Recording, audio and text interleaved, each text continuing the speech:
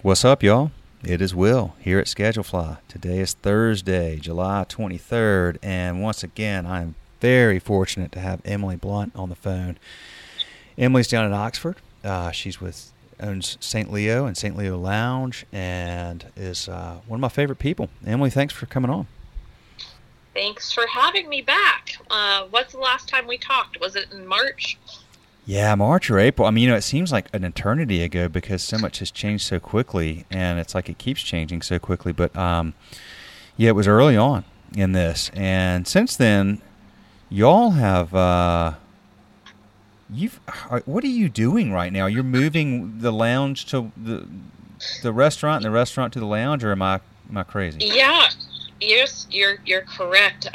So we didn't move to do curbside right away. I just sort of paused and was trying to wrap my head around everything and, apply for loans and grants and government assistance and all of that. And during that time, I realized that the long-term and short-term better business model was for me to put the full service restaurant into the larger space and move the cocktails and the snacks to the smaller space, so the original St. Leo. And I love the original St. Leo space so much. I think it's a really special, really good feeling place. And so that was kind of hard to wrap my head around, this first baby changing, growing and morphing. But I realized it's really the right thing to do for the business. So we'll be able to more successfully social distance and have much more space. The original St. Leo was really, really a small shotgun building, and also the facilities at the new space at the lounge are much better for the full service restaurant. So we've been working on that, and we're slated to open for indoor dining by probably the third week of August. And then I'll put like I said, I'll keep the original space and put the lounge into that. But, I think we also, I thought that hopefully our trend would be going downward right now, and the fact that it's spiking and going up is definitely concerning. So saying I'm reopening feels a little counterintuitive to, the actual state of the pandemic. But, here we are. It's pretty day by day. I feel like things change so rapidly, but we are just continuing to march towards this opening date, and quite honestly, I mean, we've been doing curbside now since the middle of May, and for long-term survival, we do have to get reopened. So that's a big part of the consideration. How far apart are the two locations? They're just like about a block away from each other, really close. Okay, so yeah, still never an easy move. I mean, that's a big deal.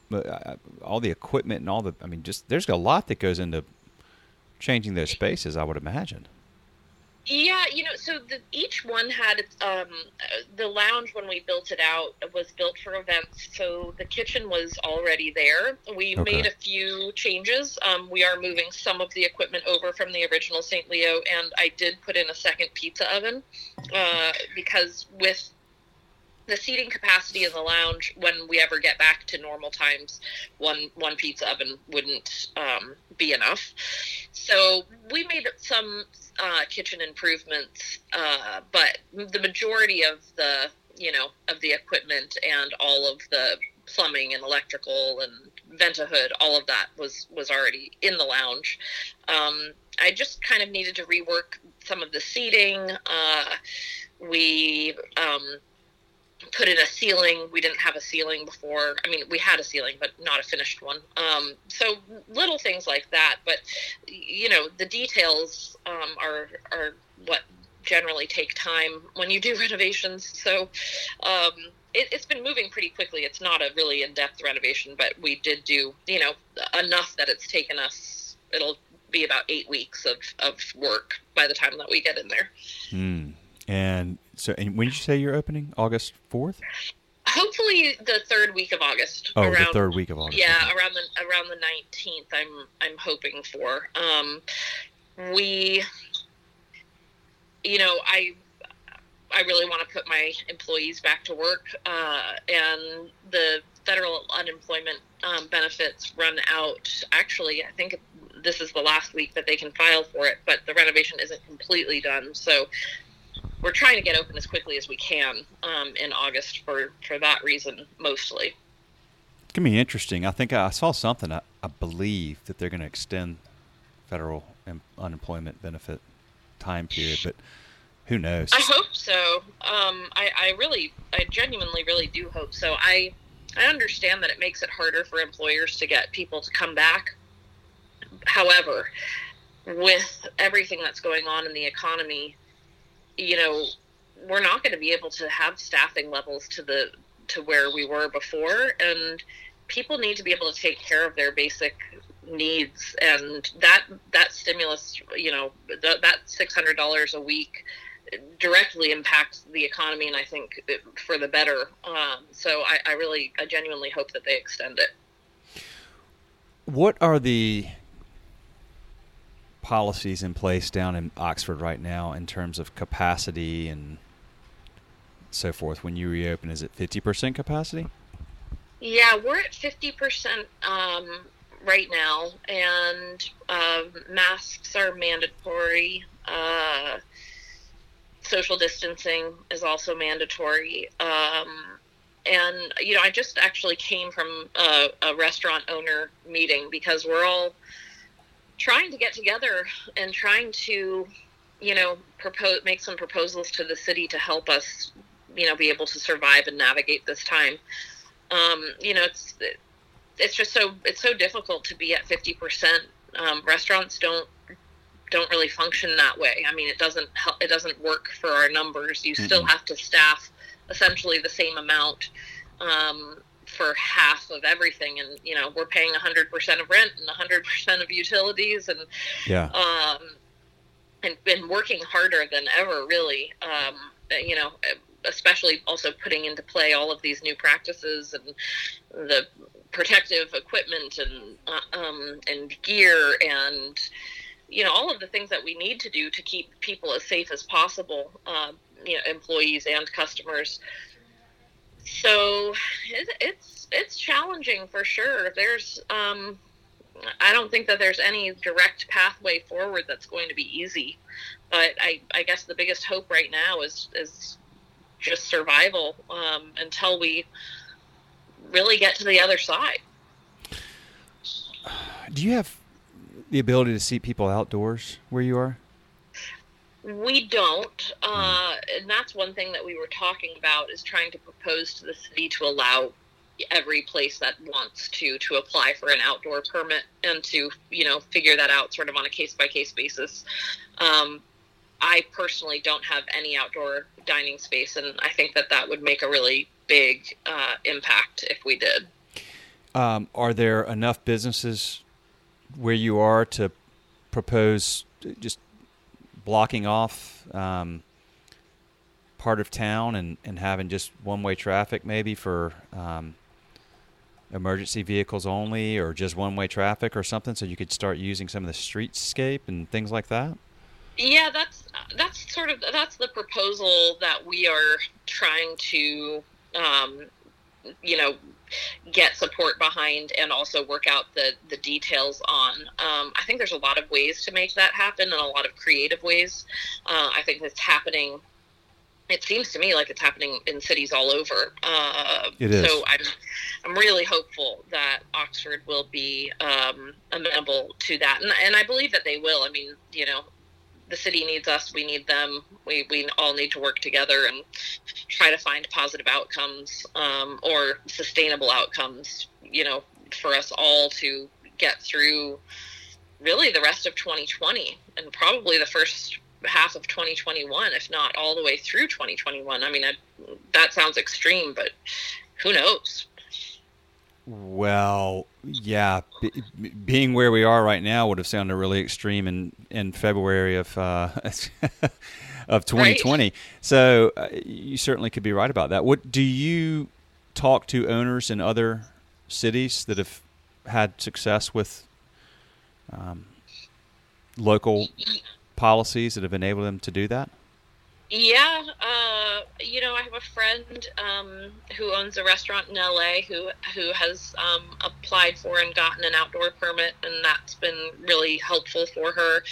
Similarly, I have another colleague friend who owns establishments in Detroit, and they're really, I mean, their outdoor spaces is what is getting them through. So all of that is really helpful. I also have a friend in Winston-Salem who I think that she had a good amount of outdoor space, but I do think that it seems like a lot of cities are, just trying to be as amenable as possible. I think they've even done it here in Tupelo and maybe even Jackson. I'm not 100% sure about that though. But yeah, if you had patio space before, I think that was really lucky. And if you didn't, you're hoping that the cities will work with you, which I think, like I said, I think that they will. I hope so. I think it is quite interesting to hear the different ways that different cities and states are approaching this. I'll tell you that your friend in Winston-Salem, and I could be wrong, or I could be wrong at this point because I know this stuff is fluid and it changes. But I've been in North Carolina pretty much my whole life, and I love my state, but I'm very disappointed in some of the things that our politicians have done here. And one of those is, let's say you have, I'll use easy math. If you could seat 100 people indoors prior, and now you've got this really large outdoor space, and you decide, okay, look, gosh, we could, creatively we could set up tables out there, and of course now since we used to be able to do 100, now we're at 50, at 50% capacity, but we can make up that 50 right outside. Well, in North Carolina, again, maybe this has changed, so I'll put that asterisk in here, but as of a week or two ago, you couldn't do that. You could not have, 50 in, 50 out. You have to have 50 total. So, period, in and out. Well, that's 50% capacity according to the way that they've done it here, which is just one of the most frustrating things about this. I've got to imagine, it certainly has been for me, speaking to you and your peers, has been, having your hands tied, so to speak, in so many ways by politicians who often have never run a business. Certainly never run a restaurant, and really don't understand how incredibly harmful that can be. You're a very creative, gritty, hardworking, thoughtful, intentional group of people collectively, restaurant owners are. You can only do so much of that when you just get hamstrung. Yeah, that's so I hadn't heard about that, but that's crazy. I mean, I agree. The whole point is to try to make up, is make up for the lost volume, and speaking from experience, I definitely know sometimes when you're dealing with policymakers who don't have experience, in running a business, that is very frustrating. There's a lot that people don't know, what goes into making things happen, and the true cost of running businesses is, it sure is a lot. Well, let me ask you this. Now, I say North Carolina. So they're good. That's based on what the governor has put out and what his attorneys have suggested based on his policy. Now, then the question becomes, within your state, is it something that's decided at the top, or is it something that's decided at the city? Now, most states, most of the owners I've talked to, the top-down approach has been fairly broad, and then it comes down to, can we lobby our local politicians, our county commissioners or our mayor, or depending on. So in your situation, this is a city by city. It is, yes. So, for example, at the beginning of the summer, our mayor was very open to having outdoor dining, but the aldermen were not going to allow alcohol outside. And at that time, everybody thought we would be, not here now. And so it was like, well, it's about to be so hot outside. If we can't do alcohol, let's just concentrate on curbside. And nobody really pushed the outdoor dining. And now it's become apparent that they're going to have to work with us and be more lenient. Like, I'm not saying they don't need to turn it into an entertainment district where you can walk around with cups. They need to allow dining space outdoors that I would treat just as my own dining room and be subject to the same, regulations as my dining room, just in that outdoor capacity. And so that's my hope, because it is city by city. Like I said, Jackson had totally different alcohol. They didn't restrict it. You could get cocktails to go. You could, have them outside.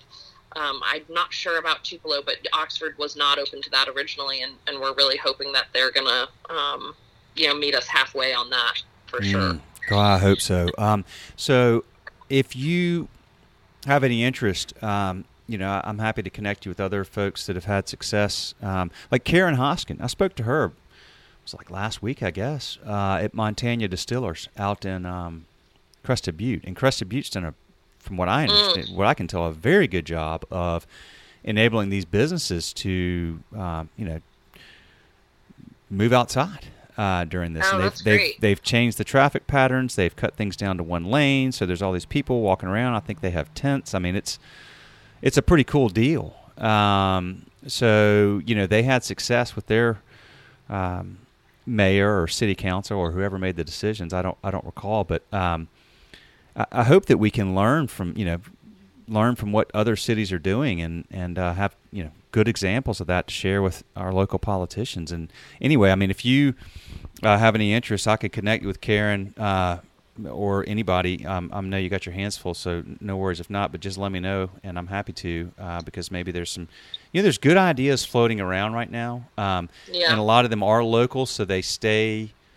It's hard to find ways to take those ideas and leverage those at scale across 50 states and thousands of cities and hundreds of thousands of cities and towns. So, we're trying to do everything we can to connect those dots when possible, because there are a lot of really good ideas. Oh well, yeah, and that I would love to be connected. I know that there's a lot of support from the restaurant owners and bar owners in Oxford, but as with any of those things, you need to come to the table with a really clear ask and measures, and that's the most successful way to get what you want. So using people who have done it successfully before would be super helpful. Yeah, I'll connect you with Karen. She's awesome. She's got a rum distillery up there in Crested Butte, Montana Distillers. Boy, that rum is really good. That's awesome. Sounds delicious. I think I'm ready for some right now. Yeah, I think you'd really like Karen. She's a very, very sharp business lady. I've had her on here 4 or 5 times. In fact, I stayed with her and her husband when I was in Crested Butte in mid-February, right before all this stuff blew up. Nobody was, I was just thinking about snow skiing then. But that also brings me the idea of taking these ideas and finding ways to promote them and get them out there effectively brings me to the idea that I sent you earlier. I'd love to get your thoughts. That's Sean Stokes at Luna Rotisserie. He's in Durham and second location in Carrboro, North Carolina. His father owned an HVAC business, so Sean kind of grew up in it. He worked for his dad for a while, growing up. Yeah, I think he has a very thoughtful proposal on, the reality of the situation of indoor, whether you can have outdoor seating or not, that will last until it lasts. When weather gets cold or on days when it's, I've got to imagine there's days in Oxford when, Good grief! It's bad enough here in North Carolina. I can't imagine down there on a 95, degree, It's so hot. Crazy humidity that people just aren't going to go outside. So then, this gets us to okay. Well, we can't operate at 50% indoors, outdoors, whatever. And there's points where people just need to be inside, or they're not going to go. So what do we do to create a safe environment inside that is literally safer, statistically safer for our staff and for our customers? And then how do we also just psychologically make our staff and our customers feel safer about going inside? So are there things we can do? And I think Sean has this amazing proposal from what I've seen to possibly help accommodate that. What do you think about it? Well, so yeah, I just read it and was like, wow, this is super cool. I read a while back one article about the UV sterilization. Is that what it is? Or, yes. Mm-hmm. Yeah. And was definitely interested in that, but I have not spent a lot of time thinking about, my actual HVAC system. I've been thinking about how to open windows and keep doors propped open, and will that freeze up the machine every time because it is so hot. But yeah, no, I thought that was really interesting. And the hard part is we are sacrificing, of course, doing the right thing by people, but sacrificing by moving our numbers down and stuff. And it's hard to wrap your head around adding another expense. I mean, that for me is hard. I'm like, oh, if $5,000 for 2,500 square feet. I have 4,000. I have 6,000 between both places. But that being said, the peace of mind of taking that percentage, I think they said it was 10%, and it goes down to 2.5% of potential, viral infection. That's pretty huge.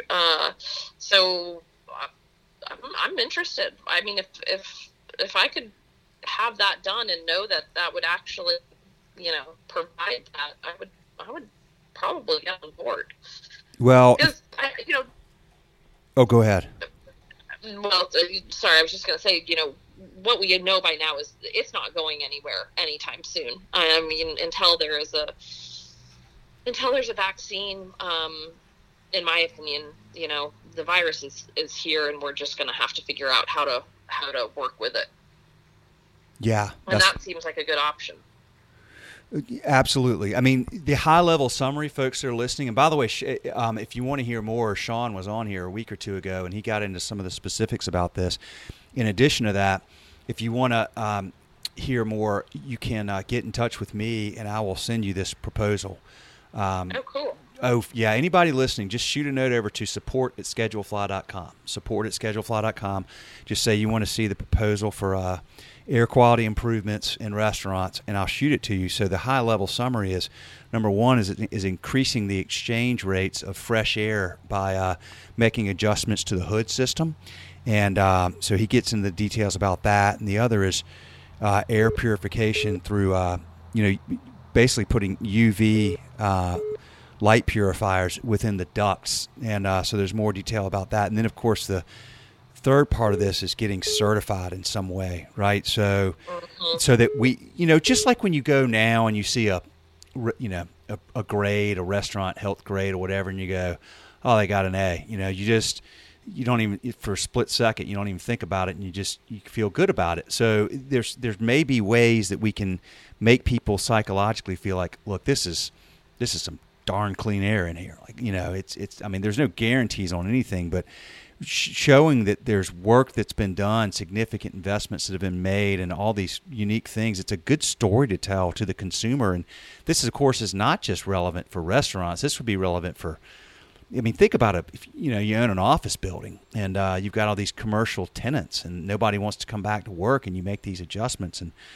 tell them that story. So I think Sean's idea is brilliant, and he also he has some good ideas for the funding too. Ways that maybe y'all wouldn't, hopefully not, have to foot the whole bill. And there's a lot of people that have a vested interest in your success, particularly as he mentions in there, food distributors and so forth that may provide food credits and things like that for doing this. So I think this is a really, really fascinating proposal, and we are going to do everything we can on our end at Schedule Fly to float this around and get some momentum and see if we can get people to start really thinking about this, because this is where you take something that's really out of your control and you begin to start to get your arms around it and control as much as you can. And the air quality improvements are massive, on a relative scale and on a percentage scale. This is, again, it's not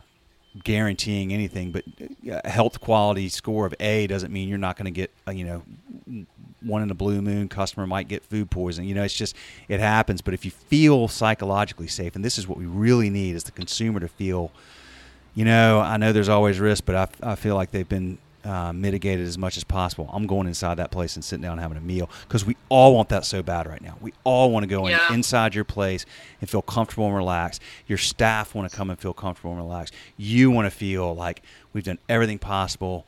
We can't hammer out every single risk, no matter what, for this virus or anything else, but people just need to feel okay. And right now, people don't feel okay, but we can get there. Right.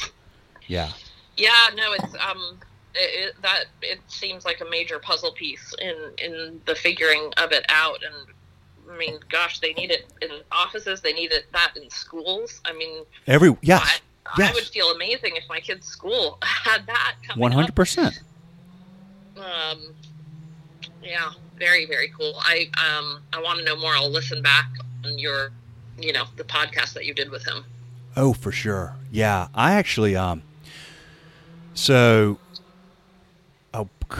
not sure when they were on. About a week ago, I listened to Evan Funke and Evan and Janet from Felix Trattoria. Mm-hmm. Felix Trattoria owners were on the Joe Rogan podcast, and he said that they're out in Los Angeles. They're a customer of ours, and so I saw that. I was like, I got to listen to this. A customer's on Joe Rogan. And he said that they're his favorite restaurant in the entire world. And he had them on, I think it was like in April. And so it was before this second wave hit. It was very interesting listening to them talk about the business side of this and then the passion side of this. Evan is the head chef there. He's got a lot of passion for what he does. Janet Zuccarino has been running successful restaurants a long time, and she talked a lot about the business side. But I thought it was really interesting. And then I literally sent them this proposal.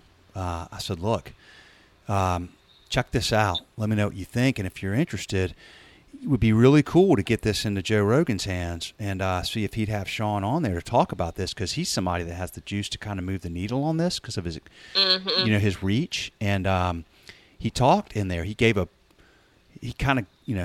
a really impassioned commentary about the importance of restaurants in our communities and how we need them. We need to. That's where we go, and we spend important moments in life with our friends and our family and our colleagues, and we're communal, and we need that, and we're at risk of losing some or a lot of them. And I just thought, well, if that's how he feels, I don't know. So anybody listen, if you know anything about, if you know Joe Rogan, let him know he needs to check this out. That is so cool. I follow Felix, and I'm totally inspired by them all the time. That's cool. I need to go and listen to that as well.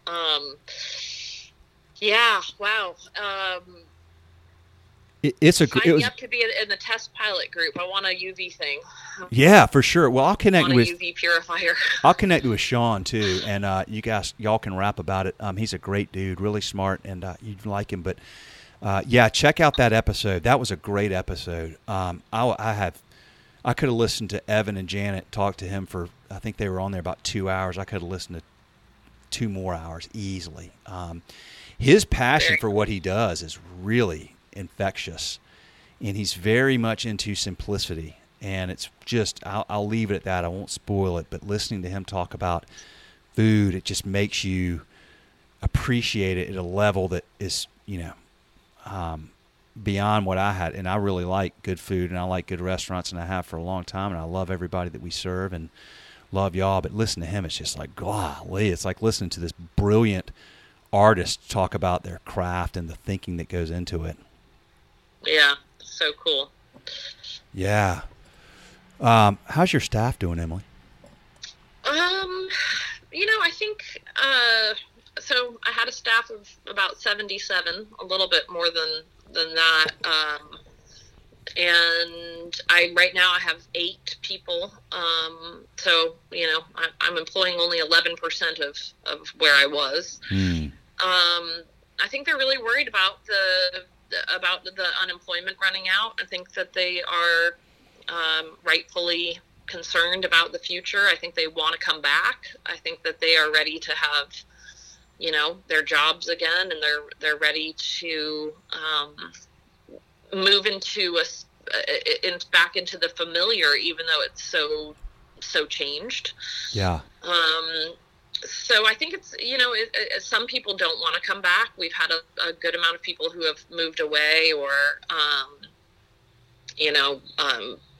decided that they no longer want to be in the service industry, and that was to be expected. And so, yeah, it's a trying time, especially just with the insecurity, of like what's going to happen next with the, the federal, unemployment stuff. And, and they're taking a significant risk by coming back to work.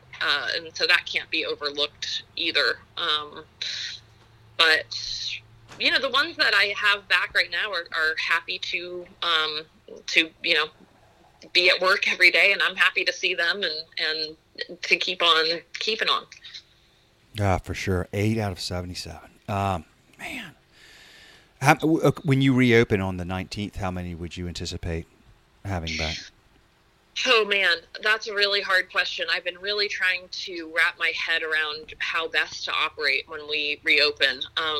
We used to be open for 12 shifts a week at St. Leo and 5 shifts, I think, at the lounge. And we're going to reopen at a slightly lessened shift number, just to sort of see how things are going. So I don't know how many exactly. I actually, right after this, I have a manager meeting where we're going to be talking about the schedule and staffing in particular. I think as an employer, my biggest hesitation is I don't want to bring people back and not be able to give them enough / also, I know that we're anticipating, sales being way down. So I want to make sure that, I don't want to overpromise and underdeliver Sure. on the employment side. So I want to make sure that I can take good care of the people who do come back. And, that's been honestly weighing on me a lot. I just, it's really tough. I mean, 50% capacity and the insecurity of people not wanting to eat out. It's it's going to be hard to give people the job that they are used to, Well, yeah, it really is. I hope y'all are able to get some outdoor stuff going, and which may free that up a little bit. I really do. It seems tell me about Oxford. I mean, I've heard so many great things about Oxford. I've always randomly just one of those places I've always wanted to go. It seems like a unique town with a lot of history. You've got University of Mississippi there. Tell me about what's going on in the town there. Are the students going to come back? So, I'm not up to date in the fullest, but they are having in-person school is coming back, but not at full capacity. I think that all of the freshman classes might be online, which would mean that the freshmen are not moving into the dorms, I suppose, but they are having some dorms that are open. the SEC hasn't announced what they're going to do with football yet. That will obviously be very big for us. Football season is really like our bread and butter for the whole year. So yeah, I mean, just a lot remains to be seen. Oxford is a town of about 20,000 when school is not in. We're, about an hour and 10 minutes south of Memphis, with the very, north part of the state of Mississippi. There's a lot of very cool things that happen here. Of course, a lot of it is brought by the university, but it's a really diverse and cultural and interesting small town. And when school is in, when Ole Miss is in, we're about 44,000, I think. So it is definitely small. And yeah, I mean, I think everybody, it's my sense that everybody thought that the virus wouldn't be spiking now. And so, they were going to have school back, but now that it is spiking, it just seems like everything is questionable. Is it? Yeah. How do the younger staff feel? I mean, they seem to be statistically doing pretty well. If you're, under 35 or 40 or whatever it is. I don't pay a lot of attention to the details, but it seems like most folks that are younger, personally, probably don't have a lot of risk, but of course they have a lot of risk of exposing others that are at risk. But I'm right. What's the mentality around that? Is it? I mean, I know that they're worried about, their concern is about unemployment running out, but what about the virus itself? I think it really depends. Yeah. At the in the beginning of March, when we didn't know what was happening and, we weren't shut down quite yet, it was like right on the verge. Some people, as it was unfolding, I told everyone, if you don't feel comfortable coming to work, please don't come. Like, you won't be penalized, but I don't want to force you to do something that you are uncomfortable with. And a handful of employees did not feel comfortable and didn't want to come. And I would say that I've noticed that, with the return of the restaurant, that just some people are like, I really don't feel comfortable and I don't want to come back. And then the other ones they seem to be fine and want to come back, but I don't, to be honest, I really don't know like how, what it is personally that is driving them, if it's not fear or if it's just, employment based. And I think it's some of both. So yeah, I don't know. I assume I'm going to find out a lot more once I get back to training and stuff. We just haven't gotten quite there yet. Yeah. Okay. So much is changing so quickly. It's so hard to figure out what to think. When you say it's spiking there, and I hear that about a lot of places, is it spiking in number of?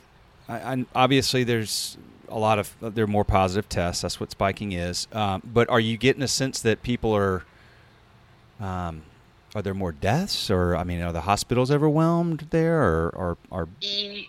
Yes. So Mississippi is, we are breaking a record every day with new cases. And I believe that the majority of hospitals in the state of Mississippi are at capacity.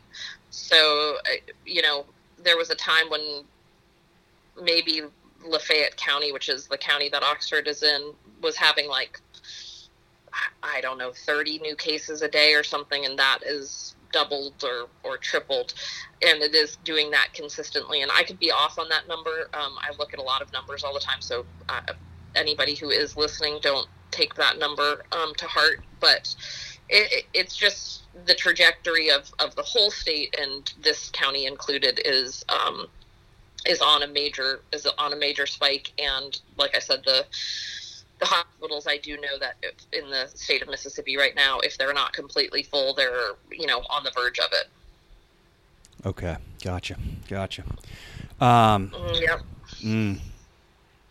So Well, that's the hard part, because then you're going to introduce, the whole student population who hasn't been here. Yep. And even if they don't all come, it's going to drive the numbers going up and the amount of positive cases up a whole bunch. But the other difficult part about that is when you get tested and you're not a resident, it gets reported back to the county that you are from, not the county that you're living in. So that is also a hard part about being in a college town, is that you're not necessarily seeing accurate numbers. It gets reported to the county that you're from? Yeah, so wherever you have residency, that's where it gets reported from. So even if you are, living here temporarily while you go to school, and you're from Dallas, your number gets reported as a positive case for Dallas because that's your residence. Yeah, that's very weird to me. That doesn't make I don't understand that. I mean, especially, Yeah.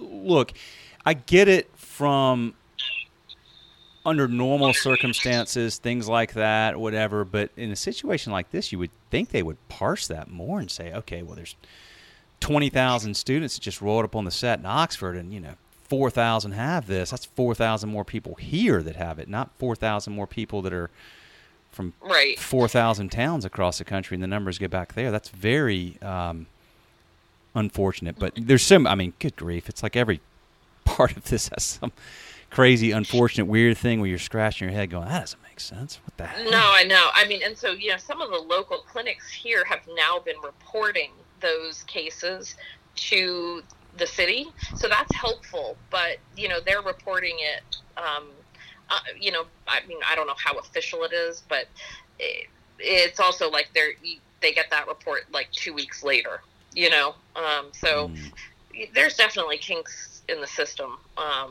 without a doubt, especially on that front.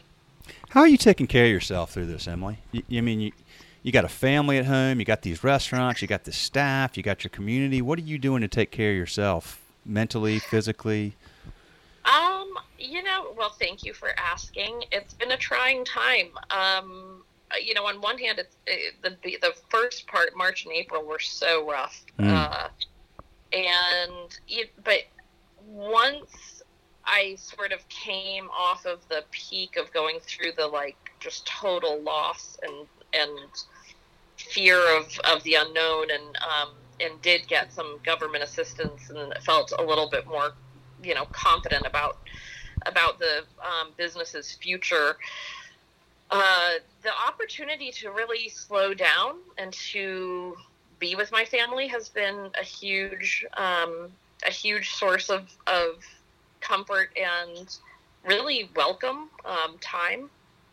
And beyond that, I have a dog. I have a German Shepherd named Bear, who's just a year old, and I walk him for many miles every morning. And I would say that that's probably one of the best parts of my whole day, because I can either listen to a book on tape or a podcast or nothing at all, and go, super early before my kids are awake and when it's still relatively cool out. And I would say that that's been one of the saving graces of this whole pandemic is having a big fur puppy. Yes. How old is Bear? He just turned a year. All right. Yeah, he's got lots of energy. He's got lots of energy. He's awesome.